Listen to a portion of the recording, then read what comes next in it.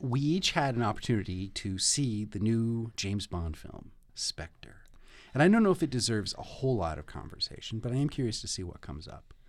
Now, we saw it together. Pam, you saw it before, a few days before. I couldn't wait. You went over see first showing. I know. Would you like to start? I'm a huge James Bond fan, and even the terrible James Bond films are still enjoyable to me. I liked it a lot. I compared it obviously to Skyfall because same director and everything, so it was hard to not make those comparisons. I don't enjoy so much. I'm gonna mispronounce her name. The Lee Seydoux character, the actress. Leah Seydoux. Seydoux. I didn't enjoy her character as much.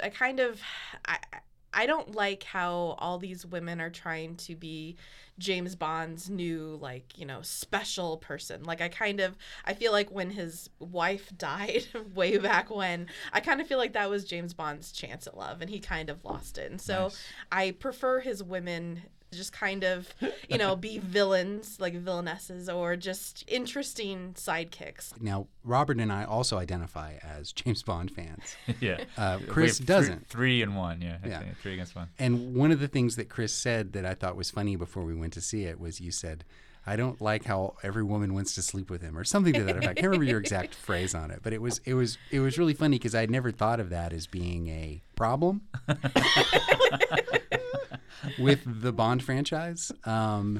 And so what you're saying is interesting because it mirrors that, but also the fact that since they kind of rebooted James Bond 4 movies ago now with Casino Royale, that I don't think that material with Tracy really exists anymore. I think we're cursed to remember an alternate universe where it did. It's hard to forget Diana Rigg. Yeah. So and no one who's going to compare, right?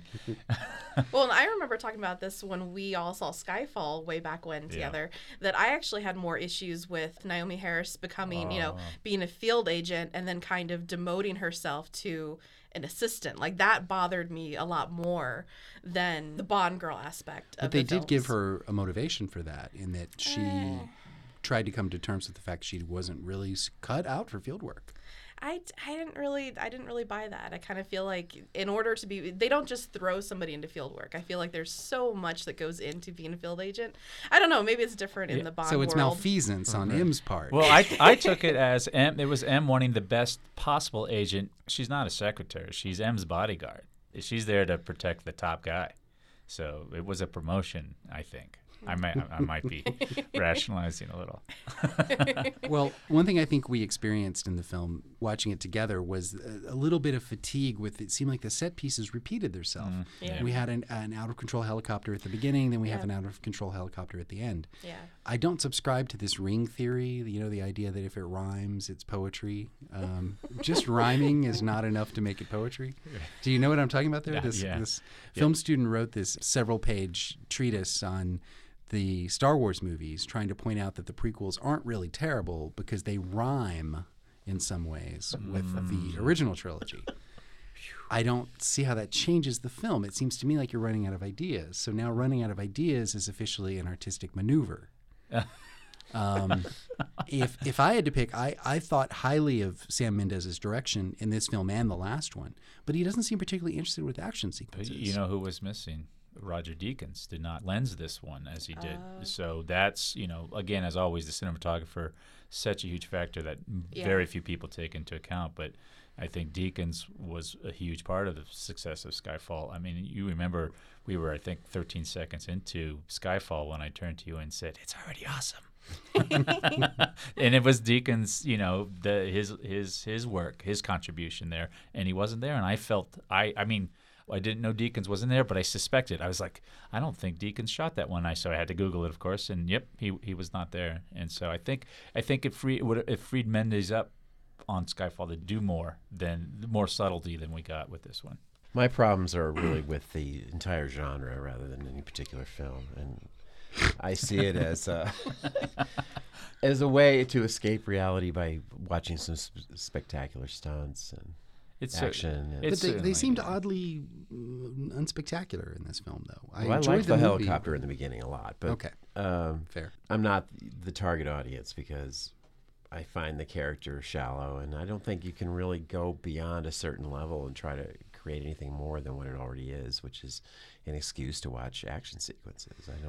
I'm not charmed by the idea of the suave secret agent who beds everybody and has the that was it. And that was it right there. I have to say, in James Bond's defense, not that he needs any, but the one thing I can hold on to that I don't feel embarrassed about with my love of the Bond films is one of the few heroes that's truly an intellectual and has multiple languages and multiple interests and is smart, and it's just so rare in films that I hold on to this. They keep trying to, let's do an American James Bond. We get XXX and it's terrible, and the first thing they do is dumb down the main character. And what was the new one with the Man from U.N.C.L.E. remake? Well, I didn't see the Man from U.N.C.L.E., but with the umbrellas and the haberdashery, another attempt at an alternative to Bond films. It was British, and it was Kingsman. Yes, thank you. Gosh, I'm sorry. The Kingsman. We get the streetwise kid and not the level of intellectual. It seemed to make the whole idea of Bond even more parochial by actually having Bond be a schoolboy. Yeah. Which probably would have appealed on some level to Ian Fleming, who is kind of an old schoolboy himself. Right. But yeah, that movie didn't appeal to me. Nor did the Man from U.N.C.L.E. remake or new installment, because it just looked as tasteless as a saltine cracker. I mean, it just although I like saltine crackers, that's a bad analogy. It looked as tasteless as just a piece of bread crust. It didn't seem to have anything going on for it. So did anybody see that movie? No.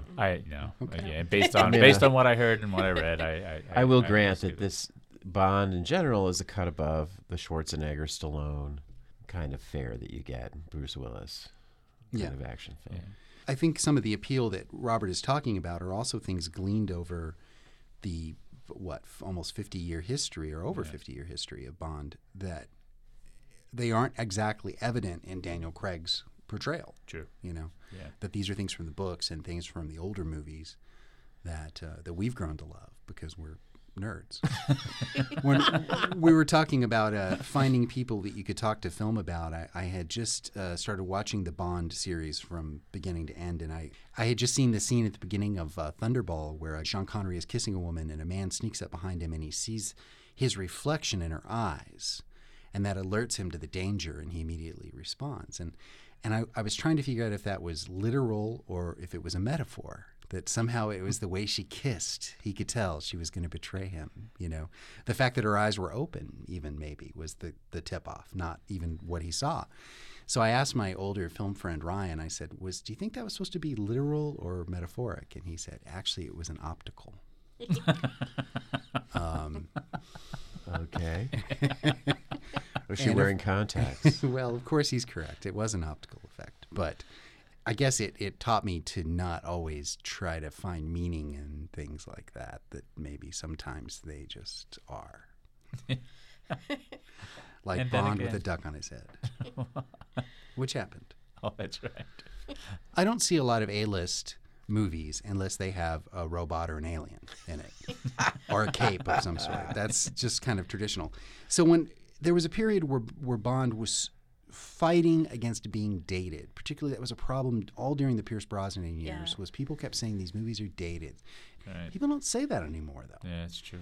And is that Sam Mendes? I mean, is it the fact that he's delivered 2 stylish films now that look enough like other movies? I don't know if they look enough like other movies. They got rid of the silly factor. And part of it, from what I understand, was a reaction to the Austin Powers series. They had to not have that part that was, especially during the Roger Moore years, which I never enjoyed. I always liked the more serious early films, and always felt that while I enjoyed the Roger Moore and certainly Aspire Loved Me, but the sillier they got, the less I thought of them. And it's important to remember that the first really silly one was Diamonds Are Forever, which was Sean Connery's last film. That's true. when the silly got cranked up to 11 for me, at least. Yeah. So, I don't know. There's also the original Casino Royale, or deliberately silly. Yeah. Right. Yeah. But that's non-canonical. Nope. Okay. I thought Pierce Brosnan was an improvement over Roger Moore for sure. Yeah, and I would agree with that. What about Although Timothy Dalton? I like Timothy Yeah, I Dalton, love the Timothy Dalton. underrated Timothy Dalton, Yep. who had not one script to work with. I mean, every script he got stuck with was terrible. And very poor direction. Oh, and John Glenn. And I'm sorry. once you add Joe Don Baker, it's all over. Mitchell. I've got to name names though. John Glenn. John Glenn had screwed up enough Roger Moore movies. He never should have been allowed to direct the Timothy Dalton movies. Yeah, Yet he was, both of them. That brings up the point that I think the real people who are out of ideas behind the Bond franchise are the screenwriters, Purvis and Wade, who have now done, I want to say 6, maybe even 7 films. They're just out of ideas. I mean, maybe this is a new example of the ring theory being applied to James Bond films, but I think that they need to freshen up the creative side, just as they took a chance with Sam Mendes. They need to take a chance on some new screenwriters who are going to. Yeah, no, but it's so. I think you're onto something, because the worst part, in retrospect, was that having to somehow make Blofeld related to Bond, that it was his childhood companion. I'm like, oh, it's like Darth Vader building C-3PO all over again. I mean, there's no need, there's no explanation, and there's no legitimate reason to do this. Please stop. And I think that's a trend in a lot of movies now, is to make it like earth-shattering. Like, of course, like this is going to tie in all the villains from the previous. And it just, I don't understand that theory. Why you can just write a strong story with a strong villain. You don't need it to echo back through the years. You know, there are TV shows that do that. Doctor Who. Yeah, and it's odd. It really, as people say, we're kind of losing our history, and our cultural memory is getting so short that some of these films are insisting so much on doing callbacks. I guess it's to provide that nostalgia hook for the older audience. I guess there's nothing in the Fleming works that connect Blofeld to Bond in childhood, is there? Did No. you know that you're No. No. So it feels more like a trend, a modern trend, to try to rhyme, as you say. Were you ever interested in looking at Christoph Waltz's ears to see if his earlobes connected? Oh, I forgot to even think of that. That's a yeah. plot point. it had no real consequential effect on the film. It didn't feel like it was a dramatic moment at all. It didn't do anything. It didn't make any sense. And now it's brother Christopher Waltz. What a waste, in a way. He was so underused in the latest movie. Well, yeah, the beats they provided him with were very similar to what they gave Javier Bardem to work with in the last film. He was jealous over Bond's mother figure, the Judi Dench M character. Yeah, right. This guy was jealous over Bond's father, who is a character we've never even seen on film before, old or new. Right. Well, it was Blofeld's father who treated Bond more affectionately than he treated his own son. But same thing. Yeah, you were right. You're on that. No, I was actually dead wrong the way I said it. I mean, that wasn't it. The concept is right. It's just silly. Yeah. It's completely silly. So, right. Yeah. And again, that's what I would prefer them to avoid, is the silly. We don't need the silly. Why would a slave need a protocol droid? I don't get it. Some wise man must have said that. That's a good line. Chris, I want to involve you in the conversation. I'm involved. Do you have a film that you've seen recently that made an impression on you that you could tell us about, or maybe we've seen it too? Who knows? I doubt if you've seen it. Every year I have at least one film that just blows me away, and then inevitably it's one that nobody else ever wants to see or has seen. But I'm referring this year to Gem and the Holograms. Hard to Be a God, which is the last film by Russian director Alexei German, the late Russian director. And it actually has a sci-fi premise based on a book in which an anthropologist is stranded on a planet that is stuck in a sort of a medieval era that doesn't have a Renaissance. And but the premise, you could really, if you missed the prologue to this film, like the voiceover in the first 5 minutes, you might not ever understand the premise, because the whole film is this guy who everyone else considers to be almost invulnerable as a god, slogging through this nightmarish medieval world, which is populated by slaves and peasants and these brutish masters. And it's in black and white. It's 3 hours. It's possibly the most disgusting film you'll ever see. And if you still want to see it after that description, then you should see it. Or if you haven't left already, I should say. No. But the whole thing is done on this set that was constructed somewhere in the middle of a wilderness, apparently, and it's raining all the time. So everyone's covered in mud and blood, and there's dead animals and excrement everywhere. I mean, it's just an unbelievable experience. And it goes on, and really the theme is the domination of the weak by the strong and how horrifying that is. And this director, who was always being censored during the Soviet era and always did these outlandish films, really in his last film, he just wanted to stare into the heart of darkness, basically, and show you the ultimate evil of societies that are just based on power and authority. But I recommend it very highly. I think it's my favorite film of the year. And when did it get completed? Was it a couple of years ago, but it's only revisiting the U.S. now. Oh, okay. It's the first film that's had general release of his in the United States. When a similar plot line arises in other science fiction films, often the person from the future or the person with the extra knowledge is considered a commodity, and everybody wants to control him. Is that at work in this film? Are the Brutish masters trying to make this guy build them fire gadgets and things? No, they're just basically out to get him. They want to kill him. He's too disruptive to their... His prestige is such that people are so afraid of him that somehow he just manages to survive. And he himself is not necessarily an admirable character. He's become corrupt. It's gone to his head that he's like a god, and he just kills people without thinking. Goes on and on with that. So it's a very bleak film. Let's say that. You know, I'm reminded of the original Star Trek episode, Patterns of Force. That's enough said. Enough said. Well, that actually sounds pretty interesting.